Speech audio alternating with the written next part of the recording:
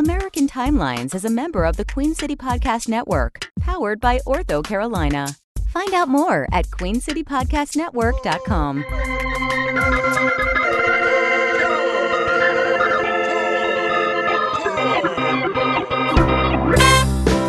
So now I'm obsessed with time. Come on, tell me about the time. Welcome to another episode of American Timelines. I'm Amy. And I'm Monk Flanker. I am a professional anal bead troubleshooter. I work at the anal bead troubleshooting hotline. If you're having trouble with your anal beads, you just call me, and I will 9 times out of 10 be able to solve whatever problems you're having. Okay, and this is the podcast that brings you all the crazy, nostalgic, interesting events in the past, and we do it year by year. It is nostalgic. And if you like nostalgia, you came to the right place. And we're a married couple. That's we're right. in love, and my name's Joe. And tonight we are going to talk about 1961. You're supposed to say like that's Joe. It's not really whatever name I said. I just let you go, babe. You don't care. It's kind of jumped the shark for you. It's jumped the shark for me a long time ago, so I don't really care anymore. And for those of you who don't know, jump the shark is a term based on the episode of Happy Days when Fonzie jumped a shark on a speedboat with water skis. That did not happen in 1961. No, but this is the podcast that talks about 1961. Welcome to the 1961 podcast, where we have 150 episodes. We only talk about 1961. And we go hour by hour, minute by minute. That's right. So, and we're now in July, Saturday, July 1st. What is the first event? Do you know what happened on Saturday, July 1st, 1961? No. So there was a movie that came out in 2015 called Experimenter. Yeah. It's based on this true story. Okay. Of a famed social psychologist, Stanley Milgram, who conducted a series of radical behavior experiments that tested the willingness of ordinary humans to obey an authority figure while administering electric shocks to strangers. Oh, I've heard of this. You heard of this? I think, yeah. The Milgram experiment. It was a series of social psychology experiments conducted by Yale University psychologist Stanley Milgram. They measured the willingness of student participants, men from a diverse range of occupations with varying levels of education, to obey an authority figure who instructed them to perform acts conflicting with their personal conscience. Participants were led to believe that they were assisting an unrelated experiment in which they had to administer electric shocks to a learner. These fake electric shocks gradually increased to levels that would have been fatal had they been real. The experiment found, unexpectedly, that a very high proportion of men would fully obey the instructions, albeit reluctantly. Milgram first described his research in a 1963 article in the Journal of Abnormal and Social Psychology, and later discussed his findings in greater depth in his 1974 book, Obedience to Authority, an Experimental View. I don't know why I said it like that. The experiments began in July 1961 in the basement of Lindsley Chittenden Hall at Yale University. 3 months after the start of the trial of German Nazi war criminal Adolf Eichmann in Jerusalem. Milgram devised his psychological study to answer the popular contemporary question: could it be that Eichmann and his million accomplishments? Could it be that Eichmann and his million accomplices in the Holocaust were just following orders? Could we call them all accomplices? The experiment was repeated many times around the globe with fairly consistent results. Yeah, that's interesting, isn't it? It's scary, really. And I think it makes sense. I mean, it makes sense that men would be much more suggestible to doing that than women. That's why I think it'd be interesting to see a woman run things and see how different it would be. Yeah, I don't know if I can't remember if they tested women too and saw that they were different, but I bet they are. Yeah. Because I bet women are, especially inflicting pain on others, women have a greater degree of compassion, I think. Do you think so, or is that just a myth, you think? We all think that, but maybe it's not true. I'm pretty sure. That's why we're in the state we're in. Because of men? Mm-hmm. That's right, baby. Yeah, but I think women would just Don't say something sexist and stupid. No, I'm just saying. Women would, everybody would have to have Tupperware. No. No. Etsy parties. No. I don't even know what Etsy. You're always talking about Etsy. Etsy this, Etsy that. Shoes. Everybody would have a lot of shoes if women were in charge.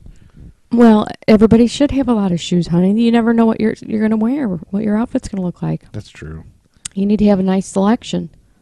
Maybe women should be in charge. See? Here's one thing, though. Now you agree with me. My only beef with women is I don't want to have to wear makeup. Well, I don't think makeup is good. You don't have to wear makeup if women are in charge. Oh, they're not going to make me wear makeup? No. What about, can I wear kiss makeup? If you would like to, you could do that now. I don't think it's like, how did makeup start? Like, what? Who All said, right. hey, paint your face all up? Isn't the ancient Egyptians, I think. Oh, okay. Well, then I guess it is okay. Yeah. I'm now going to wear kiss makeup every day. You should. Or demolition makeup. Walk in the to work wrestlers. and just don't say anything. Just walk in. Hey, how's everybody doing? How's your weekend? Yeah, people wouldn't mind. They probably wouldn't notice. They wouldn't notice with me because I'm an idiot every day. All right, what's next? Sunday, July 2nd, 1961. We have our first writer death by suicide in 1961. Oh, I have no idea who it is. What writer died by killing himself in 1961, do you think? I don't know. It rhymes with Ernest Hemingway. Ernest Hemingway. Right. You're a genius. I guess I didn't realize he committed suicide. He did. Or died by suicide. You're supposed to say died by suicide now. You can't say committed suicide anymore. You can't? No, you're not supposed to. Why? I don't know. It's some political correct but thing. what is what is committing? I don't know. You'd have to read up on it. I just heard that. Where'd you hear it? I don't know. I don't remember. Probably a podcast. What do you consider a reliable source? Yeah. Okay. Well, anyway, Ernest Hemingway was constantly worried about money and his safety. He became paranoid. He thought the FBI was actively monitoring his movements in Ketchum. They probably were. The FBI had, in fact, opened a file on him during World War II. His wife helped get him to the Mayo Clinic in Minnesota. But while he was there, and he thought he was just going there for hypertension. While he was there, though, they treated him with electroconvulsive therapy as many as 15 times in December of 1960. And so when he was released in January 1961, he was a fucking mess. Oh, man. God, they did that a lot in the 50s and 60s. They did that a lot. Well, they did it still in the 2000s. I had a patient at one of the group homes I worked in she regularly got, for depression, she got shock therapy, and it made her fucking nuts. Really? It didn't help? I don't think so. It made her like bipolar. I mean, maybe she was already bipolar. It's hard to tell. She was an old lady, so it's hard to tell. Well, maybe it would have been worse or something. Yeah, who knows? Because you think they would, if they were doing it, there's got to be a benefit. It's not just torturous. She just always looked like she was drunk. Mm-hmm. She was all mad and angry at everybody and screaming and yelling all the time. But after shock therapy, she couldn't really hit anybody anymore. Like her brain was fucked up. Oh. So, I don't know. That's bizarre. Anyway, 3 months. Where did you work? At the Cuckoo's Nest Asylum? You know where I worked. I know, but it makes it sound like... it was kind of sometimes. Yeah. Anyway, 3 months after he got out of the Mayo Clinic, his wife Mary found him holding a shotgun in the kitchen one morning, and she called the doctor that helped him, and he sedated him and admitted him to Sun Valley Hospital. From there, he was returned to Mayo Clinic for more electroshock treatments.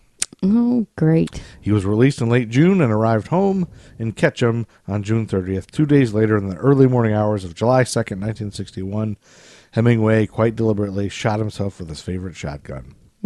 He had unlocked the basement storeroom where his guns were kept, gone upstairs to the front entrance foyer of their Ketchum home, and according to Mello, wherever Mello is, according to Carmelo Anthony, he shot himself with a double-barreled shotgun that he used so often it might have been a friend. Okay. Do you know who Carmelo Anthony is? No. He plays basketball Oh, okay. in the NBA. I doubt that's who that was. On July 10th, 1961, we have our first number one song on the Billboard chart for this episode. Okay.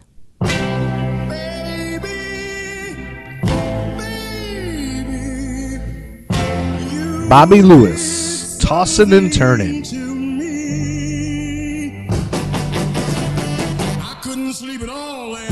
Oh, yeah, I know this one. This is a good one. This is a good song. This was named the number one single. After spending 7 consecutive weeks at the top, it was featured on the soundtrack.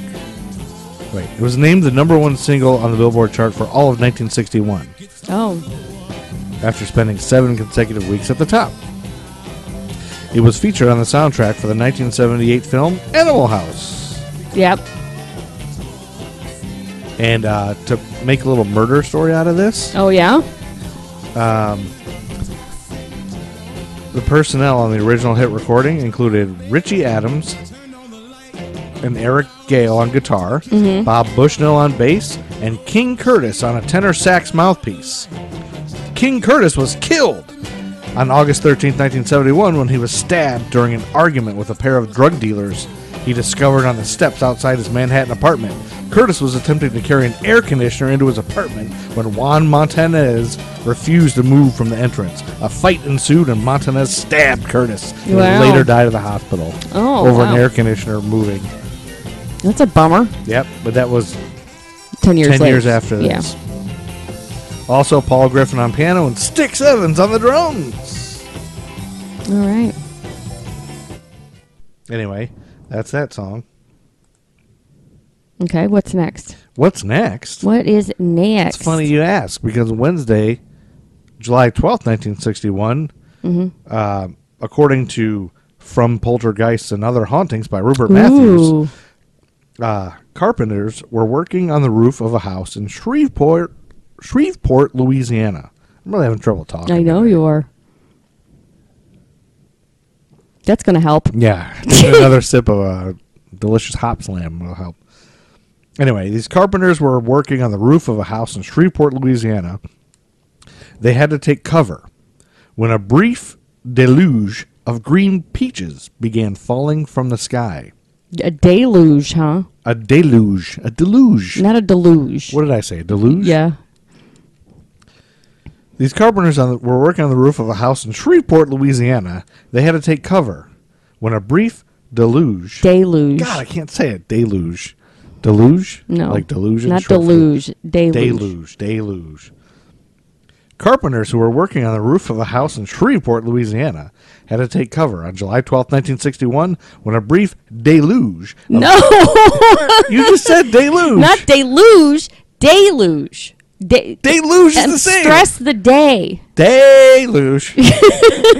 Deluge. You can say Not a deluge. A deluge. When a brief deluge. That's what I said. No, you said deluge again. Deluge. What's the difference? There's a difference. That's it. I'm looking up right now how to pronounce it. I think you're wrong. It's deluge. Deluge. Deluge. Deluge. Deluge. Deluge. Deluge. Not deluge. Deluge. It was just the same. I was saying it fine. You were saying deluge. Deluge. Deluge is. deluge. I've never heard anybody say deluge. Deluge. Deluge. Deluge. So it's either one is acceptable. So fuck off. No, I know. All right. On July, I know I lost the story. Oh. On July 12th, 1961, carpenters who were working on the roof of a house in Shreveport, Louisiana. You know what? Just change the word. What's the word? What's the word that you always say? Rural? Yeah. All right. Just change it to a different word. Carpenters. Downpour. Change it to downpour. Carpenters who were working on the roof of a house in Shreveport, Louisiana, had to take cover on July 12th, 1961, when a whole bunch of fucking green peaches began falling from the sky. They were about the size of golf balls and were believed to have fallen from a dark cloud that was spotted overhead. According to the local weather bureau, the conditions around the city that day were not sufficient to cause green peach rain? whirlwinds, tornadoes, or water spouts.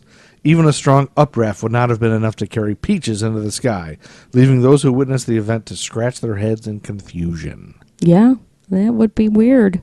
No one ever knew what happened. Green peaches falling from the sky. Where'd you get that? From some haunted website? From Poltergeists and Other Hauntings. Did you? By Rupert How'd you find that? Matthews. You just found the date? You were just searching for the date? No. Or do you regular that site? I don't remember where I found it, but it came from this book, From Poltergeists and Other Hauntings by Rupert Matthews. Oh, okay. I probably just Googled like weird shit that happened in Yeah, 1961. that happened.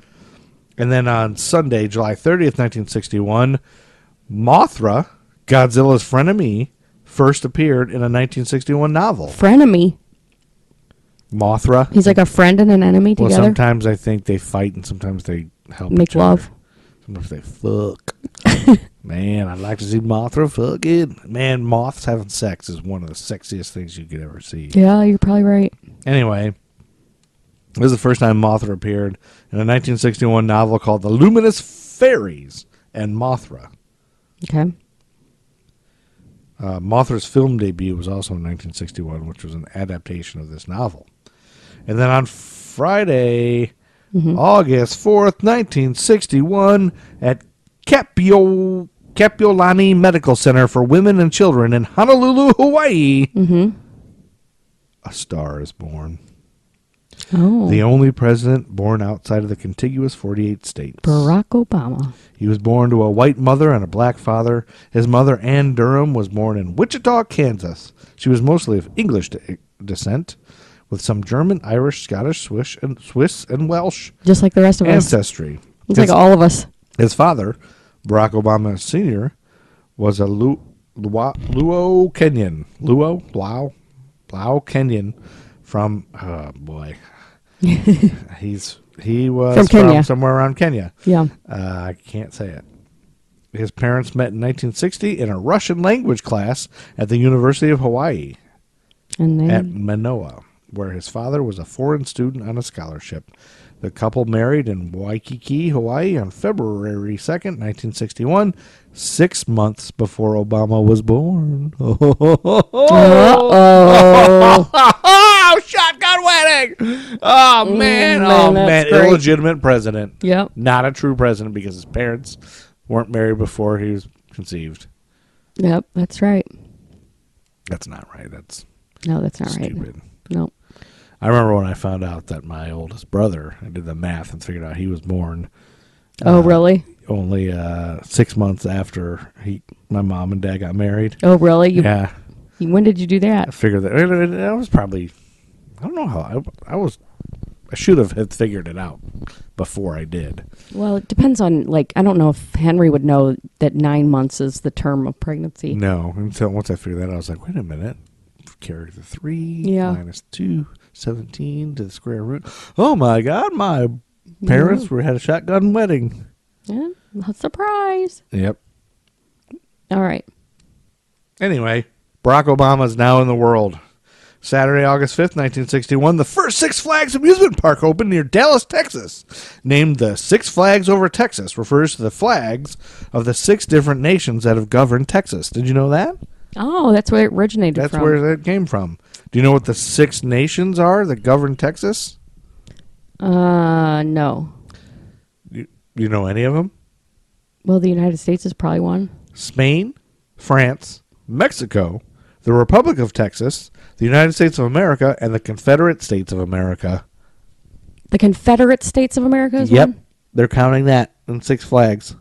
So if you go to Six Flags, You're supporting... You're a racist. You're a racist. apparently. Yeah. The original park was divided into 6 separate themed areas for each of the 6 governed entities.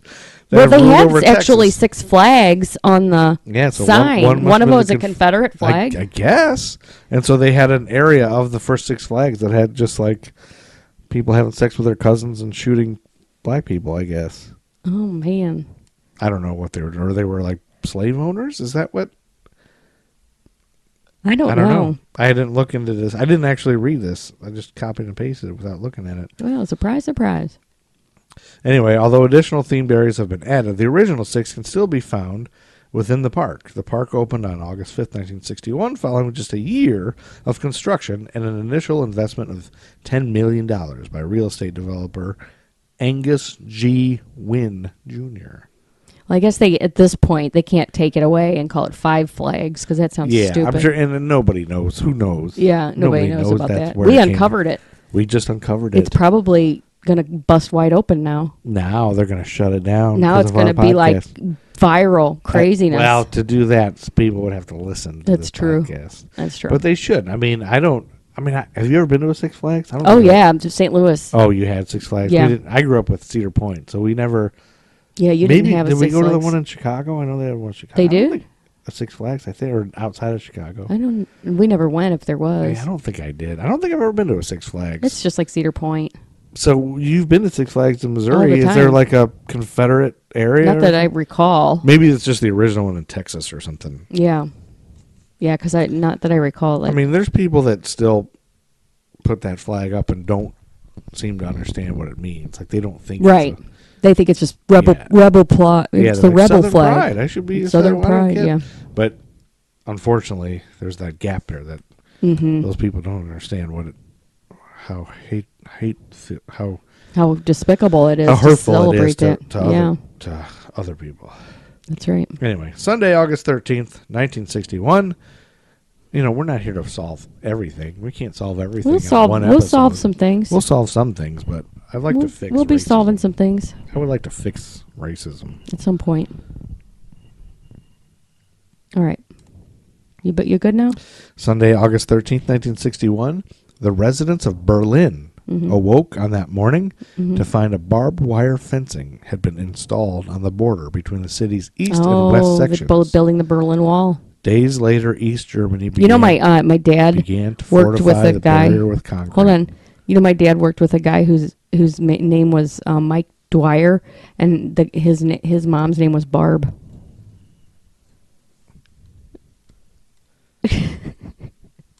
Barb Dwyer. Yeah. I swear.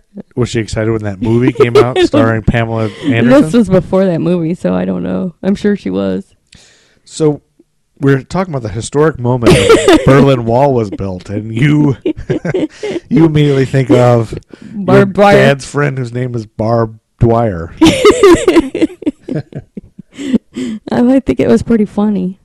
This is a podcast by and for jerks. Idiots. History for jerks. Okay. Anyway, Yep. the Berlin Wall was called the Anti-Fascist Protection Wall. Anti-Fascistischer Schutzwall by its builders. Anti-Fascistischer Schutzwall. You're nailing that. I am. Anti-Fascistischer Schutzwall. The Center of Research on Contemporary History, Potsdam, and the Berlin Wall Memorial Site and Documentation Center report that at least 138 people were shot dead, suffered fatal accidents, or committed suicide after failed escape attempts across the Berlin Wall. Other researchers placed the death toll even higher. The first victim was Ida Seichmann, who died on August 22nd, 1961, after attempting to leap to a West Berlin street below her fourth-floor East Berlin apartment window. The last fatality occurred in March 1989 when a young East German attempting to fly over the wall in a hot air balloon crashed into power lines. Okay. And then, on August 28th, 1961, we have a new number one song on the Billboard chart, Joe Dowell. Let's hear it. I'm trying it.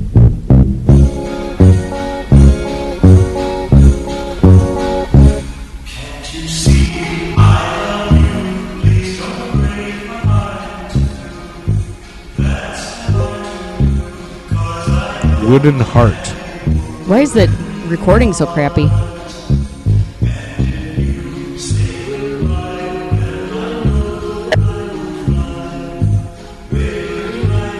I don't know.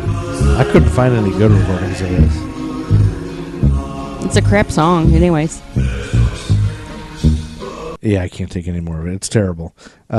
This was written Sounds like a polka. It was written by Elvis, or it wasn't written by Elvis. It was originally recorded by Elvis and featured in his 1960 film G.I. Blues. Oh. But this was a cover version on the Smash Records label, and it made it to the number 1 for some reason. You would think Elvis's version would have done that. Yeah. And it spent 3 weeks. Oh, it spent 3 weeks atop the easy listening chart. That sounds terrible. Yeah, it's like a polka. Anyway, the guy that did it, his name is Joe Dowell. Mm-hmm. He was born in Bloomington, Indiana, but later he moved to Bloomington, Illinois. Okay. A child. And that must have been confusing for him. Yeah. Yeah, he sang that song. At some He just recording only lived session. in. He only insisted on only living in Bloomington. He only lived in Bloomington's. Yeah. And then he wanted to become a songwriter. He only had a couple hits after this one. I mean, a couple songs. Okay. And then he fizzled out in the 70s and 80s, but he recorded a bicentennial EP for the Boy Scouts of America, and he ended up recording radio jingles in his later life. Well, that could be very fulfilling work. It could You be. shouldn't laugh at that. Yeah, what a loser. He only had one number 1 song on the Billboard charts. Radio jingles. Idiot. And then on Friday, September 1st, 1961, did you know that Mr. Dan motherfucking Rather was responsible for the first ever display of a meteorological surveillance radar on television? No, he was a weatherman. Yep. I did not know that. And when he did that, it may have helped convince an estimated 350,000 people to evacuate their homes from the path of Hurricane Carla. So he saved a bunch of people. Yep. Dan Rather was the news director of the CBS affiliate in Houston, Channel 11, KHOU. Okay. Where he worked with program director Calvin Jones, Calvin motherfucking Jones, biatches, and station manager Jim motherfucking Richdale. Dan Rather's one of those people that always looks like an old man. Like even in the 1961, I guarantee if we look at the video of this, he probably still looks like an old man. I did look at the video of this, and he looks like a young buck.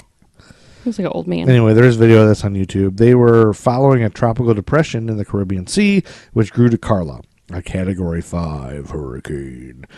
Carla grew 400 miles wide, with the eye 50 miles across, and with 150 miles per hour winds. Jones had the idea to show Carla superimposed on a map of Texas and the Gulf of Mexico, and Dan Rather, explained and repeated how dangerous the situation was becoming. Okay. So cool. Dan Rather did that. That's smart. Dan Rather, motherfucker. And then on Monday, September 4th, 1961, we got another number 1 song. The Highwaymen. Mm-hmm.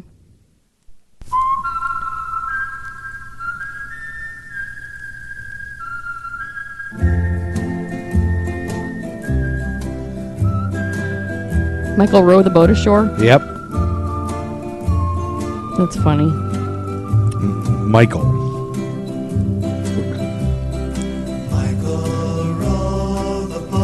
This is an adaptation of a 19th century folk song. It sure is. Slaves who lived on the islands just off Georgia sung the song as they traveled to the plantation on the mainland each day by boat. Oh.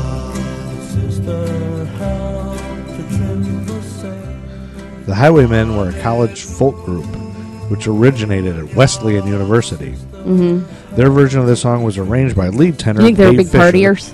and reached number 1 in the U.S. They're a bunch of white, nerdy-looking guys. You don't think they were big keg going to keggers and stuff? This song's success spread around the world to the tune of 5 million sales, making a pop culture phenomenon.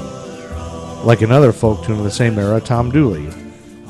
God, why? I wonder why they picked this. I don't know. And then the Highwaymen followed it up with another slave song, Cotton Fields. This time written by blues musician Leadbelly. But is it offensive for a bunch these of white guys to sing slave songs? Yeah. Yeah, is it? It seems like to me a little bit, but what do I know? Like the obvious, like Swing Low, Sweet Chariot is the obvious slave song when you think of, when you think of a slave song and Well, that yeah, when you hear a white person sing it, it's immediately offensive. Yeah, it's not like Steve Trott, who played mandolin and guitar for the Highwaymen, later made a career as a federal appeals court judge. Oh, little known fact. And he explained that song became such a big hit because Fisher put a couple of minor chords into it that hadn't been there before. Mm-hmm. And that made all the differences. Fisher told banjo player Steve Butts to whistle, and that was it. It took about 15 minutes. Thank God for Steve Butts whistling at the beginning. And his name is Steve Butts. September 10th, 1961, Hurricane Esther was formed and was the first hurricane ever to be discovered by a satellite, even before meteorologists knew that it existed. Boy, you had some troubles there. No, I didn't. I said that perfectly. Meteorologists move that existence. Hey, you drink 2 hop slams and pronounce meteorologists. See how I do?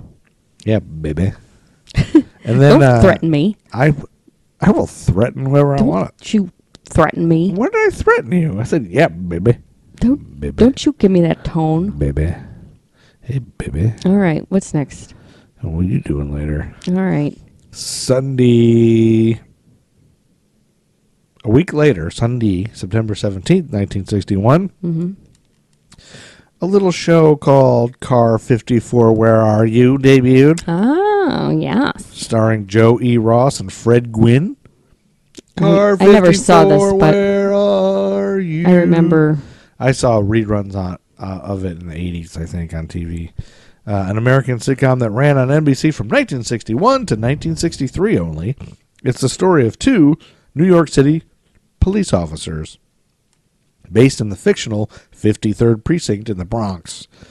Car 54 was their patrol car. And it was a magic car that would give them blowjobs. No, that's not what happened in that show. It was a patrol car. The series was filmed in black and white and had a rotating group of directors, including Al DiCaprio, Stanley Prager, and series creator Nat Hiken, all righty, who helmed several episodes. Filming was on location and at Biograph Studios in the Bronx. Nobody cares. And then on Monday, September 8th, 1961, we have another #1 song on the Billboard charts, Bobby V. My tears are falling 'cause you've taken her away. Take good care of my baby. Oh, yeah, I know that song, Really too. hurts me so. There's something that I've got to say. Take Good care of my baby. Yep. Please don't ever make her blue. This was written by Carole King Just Was it? tell her and that Jerry you Goffin. love her. She was prolific. She's a bad motherfucker. In everything you The song was made famous by Bobby V when released in 1961. While searching for material for Bobby V to record, V's producer, Snuff Garrett, heard a demo of Carole King singing Take Your Good Care of My Baby. And Garrett told publisher Don Corporal Kirshner, that he wanted the song for V, but he believed the song needed an introductory verse. So Garrett met with Carole King, and the introductory verse of V's version was written. Okay. There you go. That's awesome. So now you know everything. Well, I don't know if I You know everything now. That's enough. That's it. And that brings us, Amy, to Tuesday, September 19th, in which is the date that James Gandolfini was born. Okay. But while James Gandolfini's mother was excreting him. What? Not excreting. What do you call... Shooting him out? Pushing him out. Like, as James Gandolfini was... being born. Being squeezed through the Just birth being canal. born. It would be fine. As he was being squeezed, James Gandolfini was being squeezed through a birth canal. Something strange happened. That's didn't true. It? Yes. Let's take a little break for a second. Hey, wonderful listeners. I really hope you're loving American Timelines. But did you know that you can actually get paid just for listening to this podcast? I know, it sounds crazy, but it's true. We just discovered this free new app called Podcoin, and it literally pays you to listen to podcasts. It doesn't make any sense, but it's true. Here's how it works. You listen to podcasts, you listen to anyway. You listen to podcasts and you earn Podcoin while you listen. Then you turn that Podcoin in for gift cards to places like Amazon or Starbucks. And if you're a good person, you can even donate that Podcoin to charity. The more you listen, the more you earn.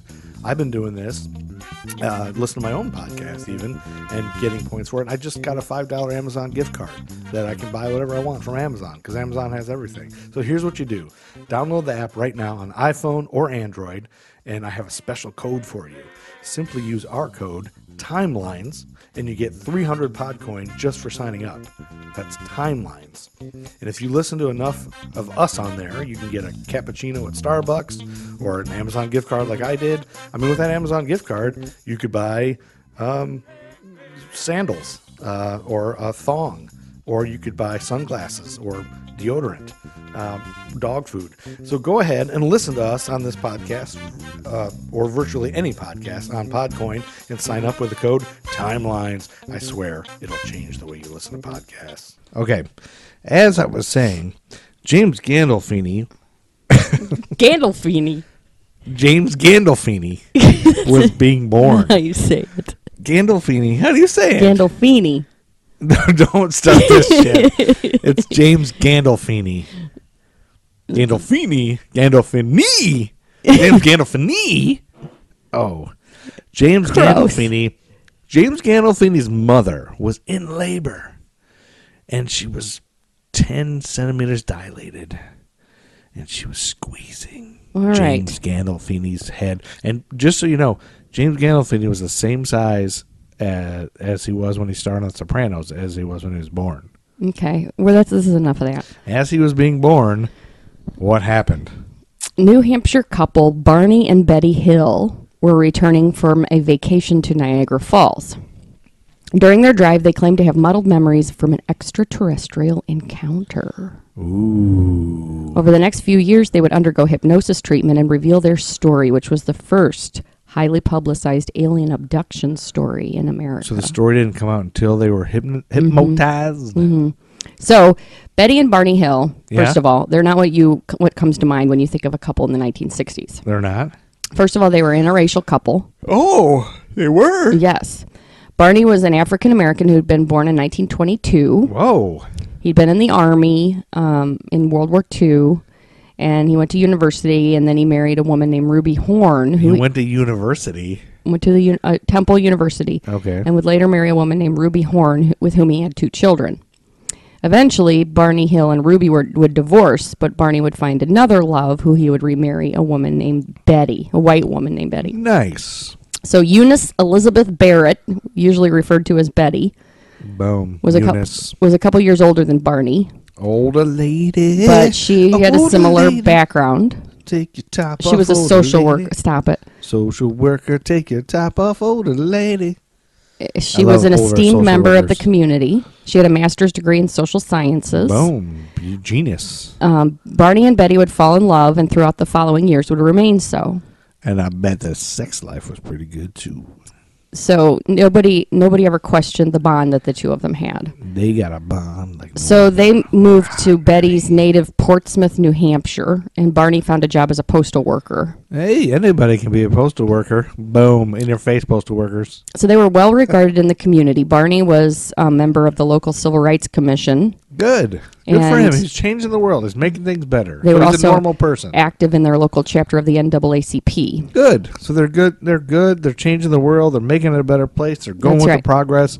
There's no signs of crazy, right? Nope, not at all. Good. So Betty and Barney would get some time off and take a vacation to Niagara Falls with their dog, Delcy. Everybody likes to take a vacation with their dog to the Niagara Falls. So on the night of September 19th... Yes? The same night that Who Do You Trust was on? This was a game show featuring married pairs of contestants who were asked to answer questions, and the husband was the one who got to decide who would answer the question. Of course, that was the way it was. Yes, and it was hosted by Johnny Carson. Oh, it was? Young Johnny Carson. Oh, wow. But the original MC was Edgar Bergen. Oh, that was Candace Bergen's dad. Who I think is Candace Bergen's dad, yeah. And there's, if you look on YouTube, you can see Johnny Carson hosting that, and he had to do live commercials. Oh, he did? Cutting away to commercials. The host would just do a commercial. Oh, okay. And there's one on YouTube. The first thing you'll see is him doing a commercial for pudding, Jell-O pudding, and he actually has to make a recipe with the Jell-O pudding in, and he screws it all up, and it's kind of funny seeing a young Johnny Carson. Yeah. He's real skinny, and black hair. Oh, he has black hair? Black hair, yeah. Oh, that'd be funny. A real skinny little guy, and it's really... I was going to play it here. No, but we don't need to. It's in the middle of your story, so That's I decided you wouldn't like that. So nope. 66 episodes in, I figured... Yeah, I can. You can figure it out. Hint for what you don't like. So on this night, back to Barney and Betty, y'all. They began their return trip. They stopped to eat at a restaurant. Going back from Niagara Falls. Yes. They're going to New Hampshire. New Hampshire. They stopped to eat at a restaurant, then got back in the car for the last leg of their trip home. Do we know what kind of restaurant it was? Was it like a restaurant that serves hallucinogenics? No, it does not. So they were approaching the New Hampshire town known as Indian Head when they spotted a bright light in the sky. Indian Head. According to both Betty and Barney, the craft in the sky began to follow them as they drove along the highway. Yeah. They would recall passing a handful of vehicles throughout the night, but don't remember any other midnight passengers as they headed along this lone, desolate highway. Oh, boy. For both Betty and Barney, this was just the beginning of a tale that would go on to dominate the rest of their lives.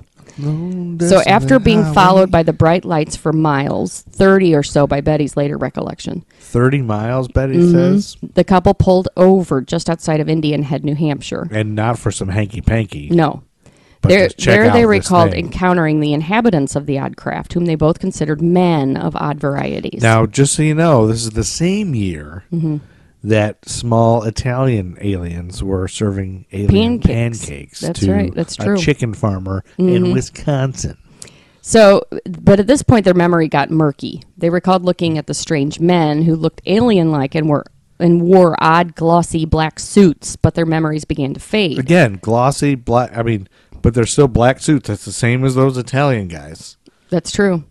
Beeps and shrill whistles dominated their senses, and before long, hours had passed. The couple were roughly 35 miles south of Indian Head, which had brought them closer to home, but had no idea how they had traveled the distance.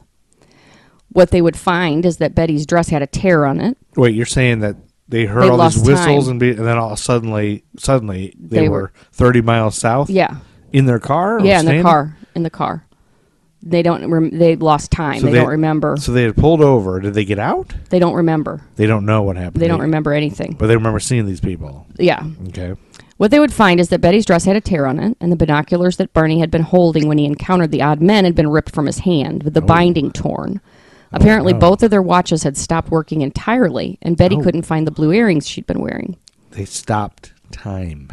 The Hills themselves felt fine, including their dog Delcy, just hazy in what had happened to them. Delcy was okay. Yeah. I thought the dog was for sure was going to be eaten. As they came back to themselves, the buzzing sound that had consumed them upon seeing the alien creatures faded away. Okay. They continued their venture home in relative silence and unease. Both Betty and Barney believed that something had happened to them, but they couldn't point their finger on exactly what it was. Something weird happened, but we don't remember. They both felt dirty and gross. Oh, dirty and gross. When they pulled into their home, it was close to 5 o'clock in the morning, and there was apparently a large chunk of the evening and early morning that was now absent, having been totally vacated by their memory. Oh, my goodness. That is crazy. I feel dirty and gross every time I watch an episode of I don't know. All right. I feel dirty and gross after every recording of this podcast. Okay. Well, that makes sense. So they decided that the items they had with them in the car should remain on the back porch for a few days because Barney, who was an Army vet, was oddly worried about radiation poisoning. So at this point they recall that there was some kind of alien thing. Yes.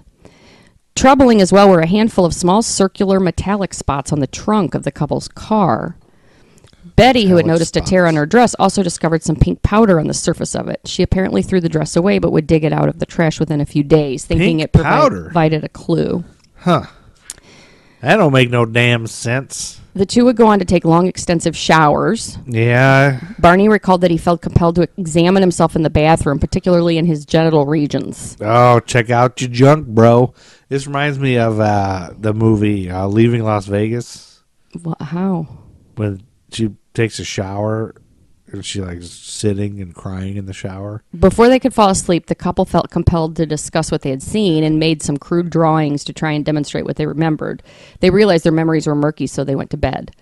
That afternoon, after waking up, Betty decided to call her sister Janet. Can you imagine trying to go to bed after something like that? Well, we can't really remember. It's so weird. I feel let's just go to bed. So she called her sister Janet because Janet had, back in 1957, claimed that she had seen a UFO. Oh, boy. That's called the crazy UFO lady. So Janet referred Betty to the nearby Pease Air Force Base, where she told an investigator about the sighting of the strange craft, and then received a more earnest call back the next day from Major Paul W. Henderson. Paul W. Henderson, yeah. Who would take the official statement from the couple. They withheld some of their outlandish thoughts, such as perhaps seeing strange alien-like men. But they reported what they had seen with the craft, the shape, and how it moved and things. All right. So they didn't want to say that they saw the aliens. They didn't want to be committed. Major Henderson told the Hills about an observation the Pease Air Force Base radar had picked up at approximately 2:14 in the morning. What? That same morning? Yep. He spent the next few days working on the Hills report and filed it on September 26th. The conclusion he reached was that the Hills had seen the planet Jupiter and misidentified it as a UFO. What? The report was forwarded to Project Blue Book, the U.S. government's organizational response to the UFO sightings that have been cropping up since the late 40s. They saw the planet Jupiter. It was like in the orbit. You could see it with the naked eye or something. During the conversation with her sister Janet on September 21st, Betty was told to check the small circular spots left behind on their vehicle's trunk. Janet recommended bringing a compass out to see how it reacted to the spots. A compass? Yeah, because there's a magnet. Mean a compass? Compass. Speaking of not pronouncing things right. According to both Betty and Barney, the compass would react dramatically when brought in close to the metallic spots. Apparently, it would begin to spin chaotically when brought close, but would drop back to normality when taken just inches away. Within the next few days, Betty began to investigate UFOs in her own time. She would travel to the library and began reading up on flying saucers and the claims people had levied at them. She read books that claimed that the government knew of UFO visitations, which had increased since humanity had gained nuclear technology. Yeah, at this point, we know. We know they know. So Betty wrote a letter to the leader of NICAP, which is a civilian organization aimed at bringing light to claims of UFO activity. NICAP? Mm-hmm. How do you spell that? NICAP. It's a acronym. NICAP. The letter detailed everything Betty and Barney remembered, including seeing the man-like beings aboard the strange craft. So then a couple of weeks go by, and they kind of settle back into their regular lives. Okay. But Betty starts having these dreams. These dreams apparently were close to nightmares, but it included details that she claimed to remember in sharp contrast. Okay. For 5 nights, she had these dreams. These were dreams of her and Barney being stopped by a group of beings who took them from their car and began guiding them toward a type of spacecraft hidden in the nearby woods. So, wait, do we think these dreams are memories? Yeah. We do? Everyone does? Yeah. Okay. Then the dreams began to include alleged memories of experiments performed on Betty and Barney. Oh, no. Rape. According to Betty's dreams, they had been abducted by the aliens from the car and were forced into a series of tests. Barney was in a comatose state, but Betty was awake for them. These tests were mostly physical exams on the nervous system with tiny little prods that grazed the skin. The aliens were surprised by Barney's teeth, which he had lost in World War II after getting hit with a shock wave from a grenade. He'd been wearing dentures, which apparently intrigued the alien beings. Yeah, they don't know what they are. Yeah. While sightings of flying saucers were becoming commonplace all over America and even the world, this one was the very first time that anyone had allegedly been abducted. So if there were stories of people being abducted at the time, they weren't very well known. Yeah, at least until now, people were just being made pancakes for. Yeah.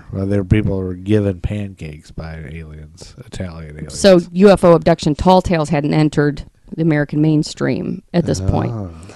So Mitchell M. Webb was a young aspiring astronomer that was handed the letter Betty Hill had handwritten, full of details alleging contact with the alien race. And let me guess, missing memories. It intrigued him. It did. So he contacted the Hills and arranged an interview to take place in October. Oh boy, here it comes. So they met on October 21st. Oh, you 1961. mean the same time that on Leave It to Beaver, it was Beaver's birthday, and at breakfast, Ward and June convinced Beaver to bank his birthday money instead of buying the model race car he really wants.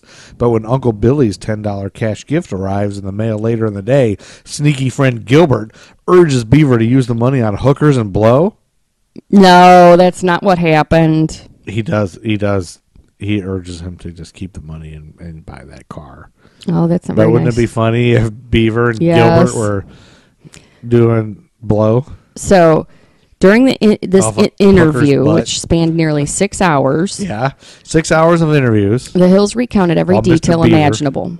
From the drive home to the extraordinary craft flying in the sky to Betty's recollection of their abduction. Oh, well, leave it to It Beaver's was all birthday, detailed huh? in Webb's NICAP report, which totaled in it over 60 pages when it was finalized in 1965. All right. And I read this report. You read the whole report? Yeah, I read the whole Wait, report. let me ask you this. Have you read the Mueller report?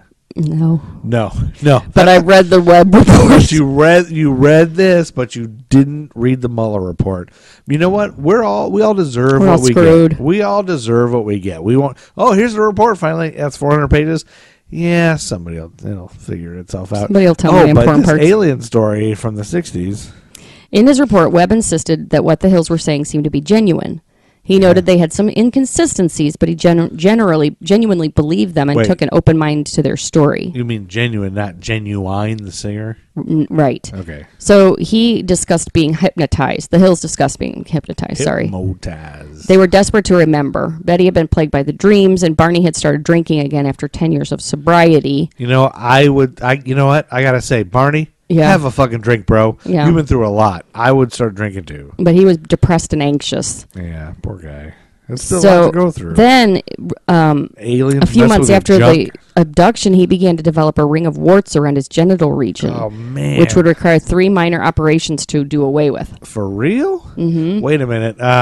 Just hypothetically speaking, if I have warts all over my genitals, all around them, should I get that looked at? Yes, definitely.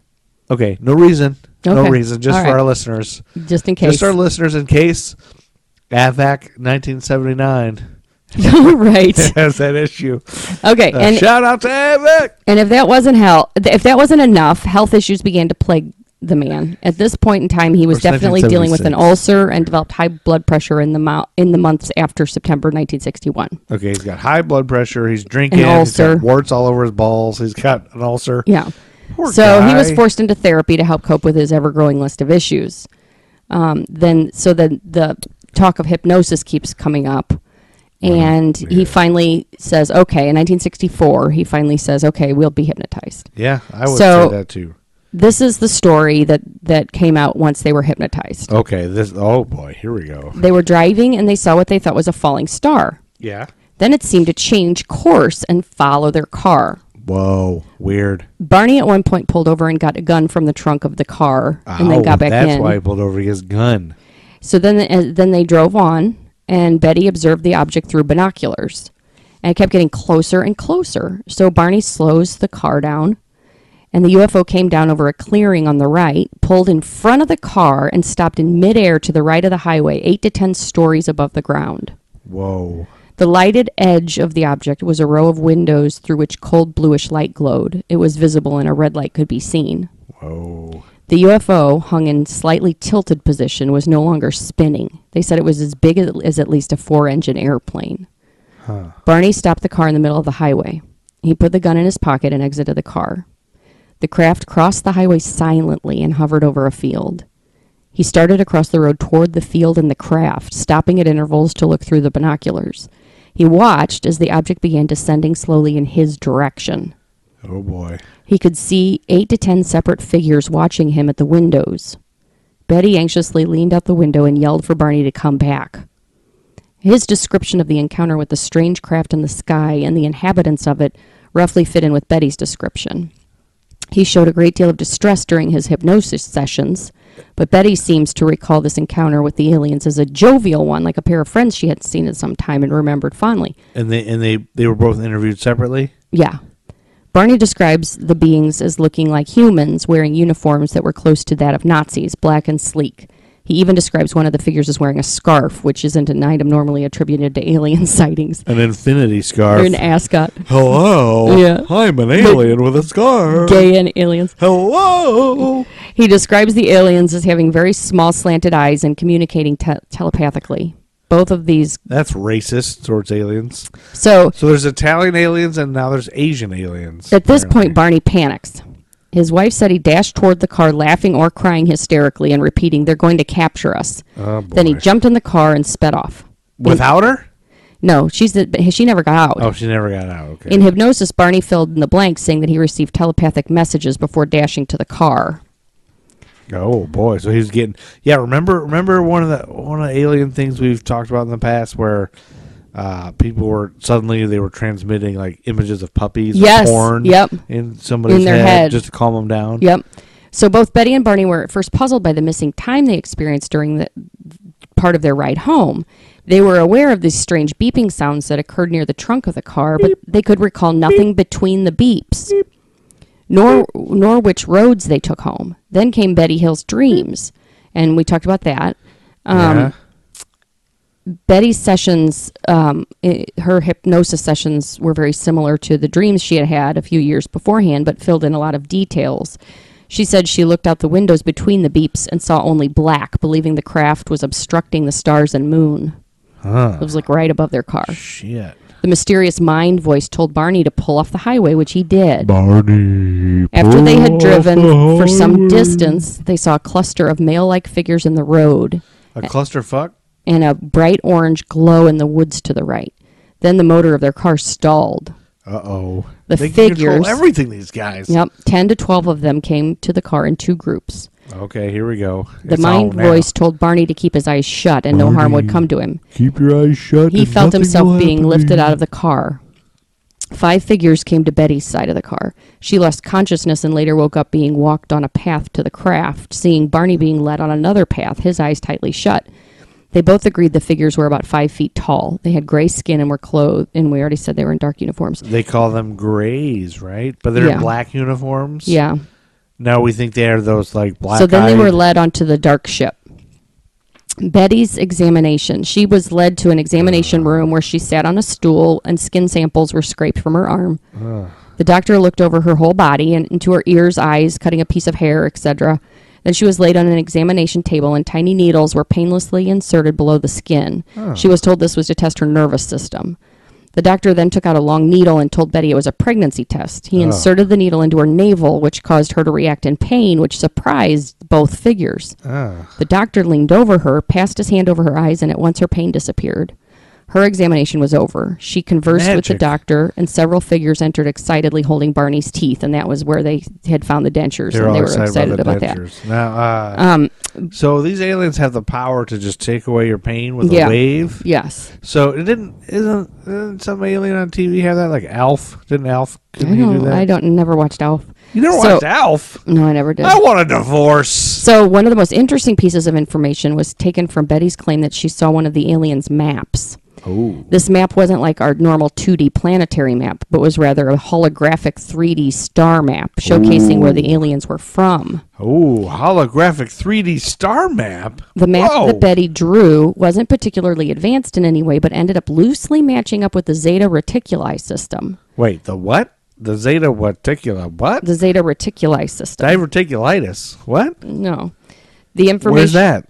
It's nearby star routes. It's a real it's a system, yeah. And in our in another galaxy. And the information though about nearby star routes wasn't widely known, so it would have been theoretically impossible for Betty to have known what she did. Yeah, there's no way Betty knows this, even though she is very smart, when she's very educated. But she wouldn't know this is 1961. Astronomy and stuff. Nobody knows none of that shit. Well, I still don't know what this diverticulitis system is. In years since, the star map has been the closest thing to evidence to what Betty and Barney Hill saw on that night. Man. That was actually extraterrestrial. So they are aliens are definitely real, and they have magical powers. 1961, they could just wave your hand and heal you and make you not feel pain. Mm-hmm. So that means, imagine how advanced they are now. That was 1961. And so for Barney's examination, he was led into the room and laid on a table. All right. A cup device was placed on his genitals, and a sperm sample was taken. Oh. He received an anal probe as well. Yeah, I was about to say. I wonder if that felt kind of nice, at least. No.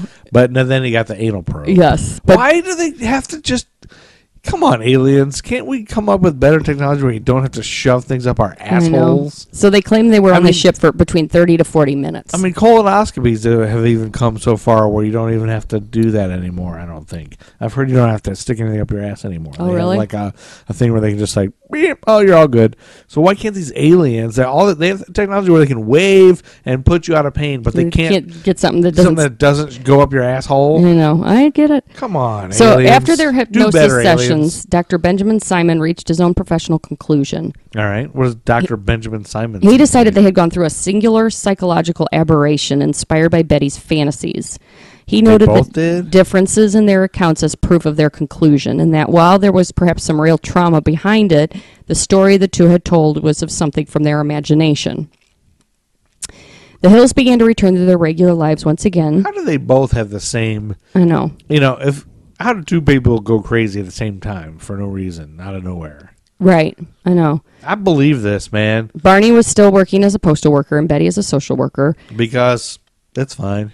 So things kind of went back to normal. And then in September of 1965, Mitchell and Webb finishes his full-length report on the Hills. And the report hits the papers. And the Hills were instant celebrities. Ooh. Over the next few years, their popularity would continue to rise. They became well known for their allegations, and it's what ultimately might have done Barney in. And they started going to like movie premieres and down Well, red carpets. they went and talked all over this people. place. Yeah. Right. In February of 1969, just 7.5 years after their original sighting, Barney suffered from a cerebral hemorrhage. Oh no! Onset by high blood pressure and compounded by alcoholism. Barney Hill passed away at the young age of 46, poor leaving fella. behind 2 children from a prior marriage and making Betty a widow at the age of 48. Oh, poor Betty. Betty herself would never remarry. She described the love that she and Barney had as something permanent, something she would never be able to break free from. You can't fuck with that, baby. That's kind of like our marriage. That's true. She remained at the forefront of the UFO movement. She would attend UFO conventions, speak out in defense of UFO sightings, and would become known forever as the grandmother of UFOlogy. The grandma of UFOlogy. Is she still alive? She passed away of cancer in October of 2004. Oh, can't those aliens fucking make her invincible? So over the years, UFO believers have tried to support the story that the Hills told and tried to back it up with evidence. The star map pointing to Zeta Reticuli remains the most solid piece of evidence, but even that is flawed. The dress that Betty had been wearing... Why is that flawed? We don't know? I don't know. It's too complicated. The dress that Betty had been wearing, which she claims to have been covered in a pink powder, was tested decades after the fact. Yeah? The test results came back inconclusive, stating that the dress contained evidence of some kind of protein, none of which matched up with the Hills' DNA. Pink powder protein, man. It was probably, you know what it was? It was probably that protein powder that everybody has. Or it was the protein store. that was falling from the sky in Kentucky those in peaches. the 80s. Could be those peaches. Remember that?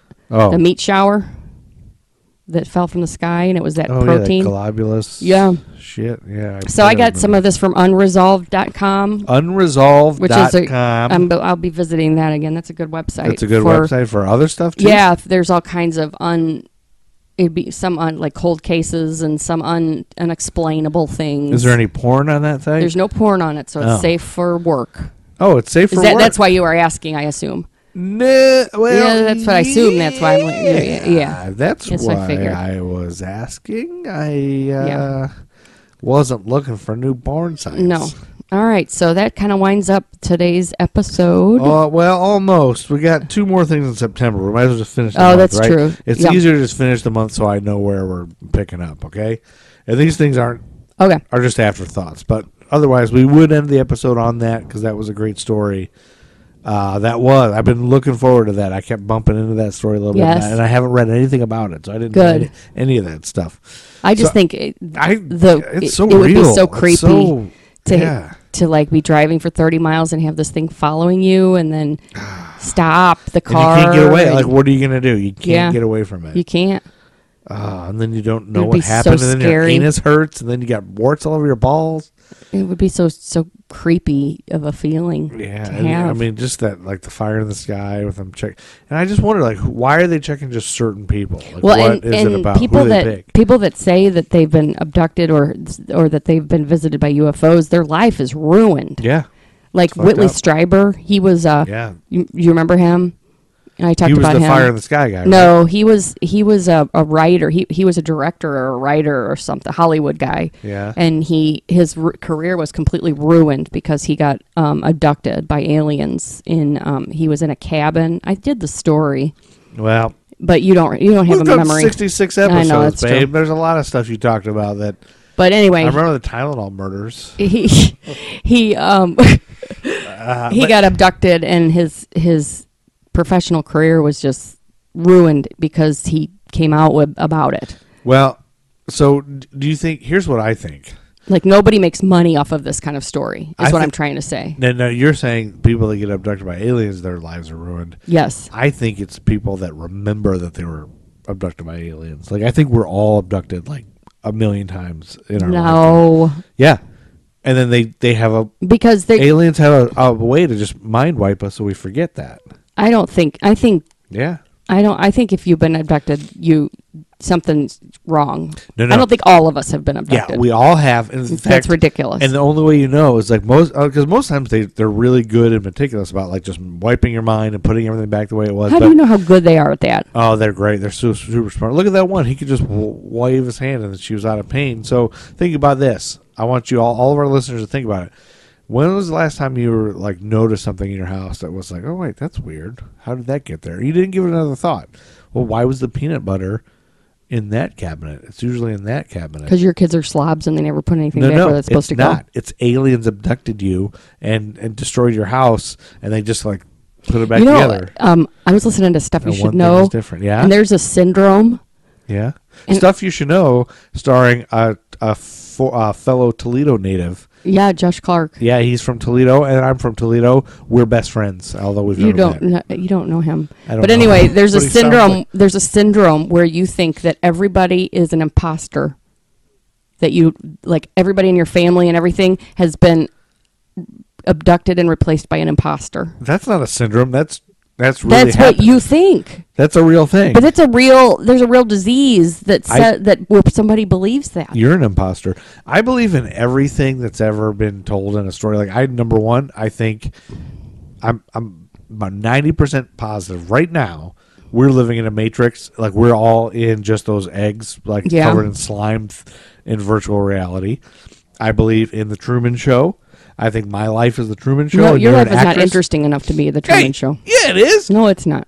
I do some crazy shit when I'm alone. You, Yeah, I don't doubt it. you're an actress. I've walked in on you and you had the dog on the dryer. I want to see what you would do. That you are an actress hired, and that's why you act the way you do. Like you're always you're always on. Nope, that's not it. And that's why I notice people like strangers as I walk around in public. Mm-hmm. They glance at me like, oh, there he is. Oh, there's that guy. No. And we're on TV right now. That's your imagination. And they hire different actors. And all right, let's finish up September, shall we? I guess this was going somewhere good. We were just getting good. No, it was stupid. Stupid. Monday. You know what else is true? Vice versa. Just go to the next thing, please. Or Michael J. Fox and Alan Rickman or whoever it is changed bodies. Alan Hunter, what is his name? Monday, September 25th, 1961. I'm all stuffy. You are. Sorry, it's I drink when I drink craft beer, I get a stuffy for some reason. I think I'm allergic to hops, but I'm not going to stop drinking craft beer. I was going to say, so that's a good thing to do before you podcast. It's so delicious. I can't stop drinking it. An up-and-coming pool player plays a longtime champion in a single high-stakes match. This is a Best Picture nominee, The Hustler. Okay. Starring Paul Newman and Jackie Gleason. I was going to say, was and that Paul Piper Newman? Laurie. Directed by Robert Rossen. Mm-hmm. But did you know that Jackie Gleason was once an actual pool shark? No, I did not. He made all his own trick shots in The Hustler. It's pretty cool. It is. And then the last thing of September, and then we'll wrap up this episode. Okay. And next episode we'll start in October. Okay. Thursday, September 28th, 1961, the number 4, and according to the Nielsen ratings, the number 4 best television show was Hazel on NBC. I don't know it. George Baxter was a highly successful corporation lawyer. Mm-hmm. who was always in control of everything at the office, but almost nothing at home. I wonder if you can hear this dog snoring. I know, our dog, Floyd, is snoring.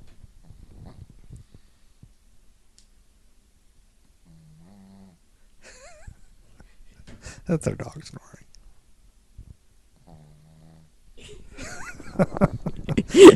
Why that's funny. That's Floyd. Dog snoring. Floyd is like a 14-year-old Dog that wears a diaper. Dog. He's wearing a diaper. He's probably 14 or 16. What is he, Shih Tzu? Something like that. Something like that. And we got him from a lady who didn't want him anymore. Because he pees in the house. 9 years ago, because he doesn't give a fuck. Like, Nope. he never feels shame. Like, he'll poop in the house. He'll look right at you and just take a shit. Yep, right he will. He doesn't care. But he's got brain damage because somebody kicked him in the face. But he's the sweetest guy, but he's old and he's snoring. Back to Hazel. I don't think that matters. It's dumb. You don't care about Hazel? No, I don't care about it. Anyway, his wife was Hazel, and she's a maid and a housekeeper, and she tells him what to do. Okay. Okay, and that's then. I don't know why. Why you had to do that one? Well, I wanted to include the top 5 shows that year. Oh, okay. Well, that's not bad, babe. That's a good idea. You had a good idea there, anyway, sweetheart. Hazel was always right. Mm-hmm. She knew exactly what needed doing and preempted his authority with alarming, though justified regularity. Okay. It was on NBC. And it was unheard of for a woman to be in charge. So there's that. That's something going for it. You know, and so that was 1960. Oh, no, that was most of the first That was the summer quarters of 1961. We have the summer of 1961. And so we'll wrap up. We'll take care of October, November, December in the next episode. Yep, that sounds good, babe. And this has been episode 67. Don't ask me. I think 67. I think we got 66 out there. That's a Okay. lot of episodes. Yes, we're it is. chugging on up into our... Chugging it on down. chugging it on. up. You know, once we're up, what we're going to do is when we get to 100... We're going to do it in the nude. We're going to do a live episode in the nude. No, I'm going to do it Yes, live. we're doing a live episode in the nude, covered in mustard. Okay. It's time to get out of here, Chuck in a Berry. mustard pool. And if you like us, we have new email addresses I just made. You probably don't know this. You can now email us at amy@historyforjerks.com or joe@historyforjerks.com. Oh, well, there you go. If you want to email us, you can email either one of us. So there might be fans that just like, hey, I just want to say this to Amy. Hey, Joe's a fucking idiot. Or to me, hey, we think you should leave, Amy, because you're the better half All right. of that podcast. That's enough. Or if they just want to say, hey, what's up, or give us a, if you want to talk about murder, just email amy@historyforjerks.com. Yeah, if you have any suggestions, that's or a good whatever. thing. Or any, like, hey, you got ideas or whatever. Hey, you like murder? I like murder. I don't like murder. So don't leave that shit off of my, I don't have time If for you want to talk those about emails. stupid shit like wrestling, you can email Wrestling is not stupid. In fact, speaking of wrestling, they're coming out with a new Randy Macho Man Savage action figure where he's got the Slim Jims that he used to sell. Joe. Man, All right, it's time to go. if I could have one wish in the whole world, it would be that Randy Macho Man Savage is resurrected. That's your one wish? Yes. Oh, my God. And is made immortal so he never dies. All right, it's time to wind it up. Wind it up. Macho Take it away, Matt Truman. Surrounds you now. When you were all alone, no watchtower, kiss in the sky. Well, I was barely a glimmer in my young daddy's eye. I said that we're so tired of hearing about the 60s. One more time, I said we're so tired of hearing about the 60s. Well, make me shut my mouth. American Timelines is a member of the Queen City Podcast Network, powered by Ortho Carolina. Find out more at queencitypodcastnetwork.com.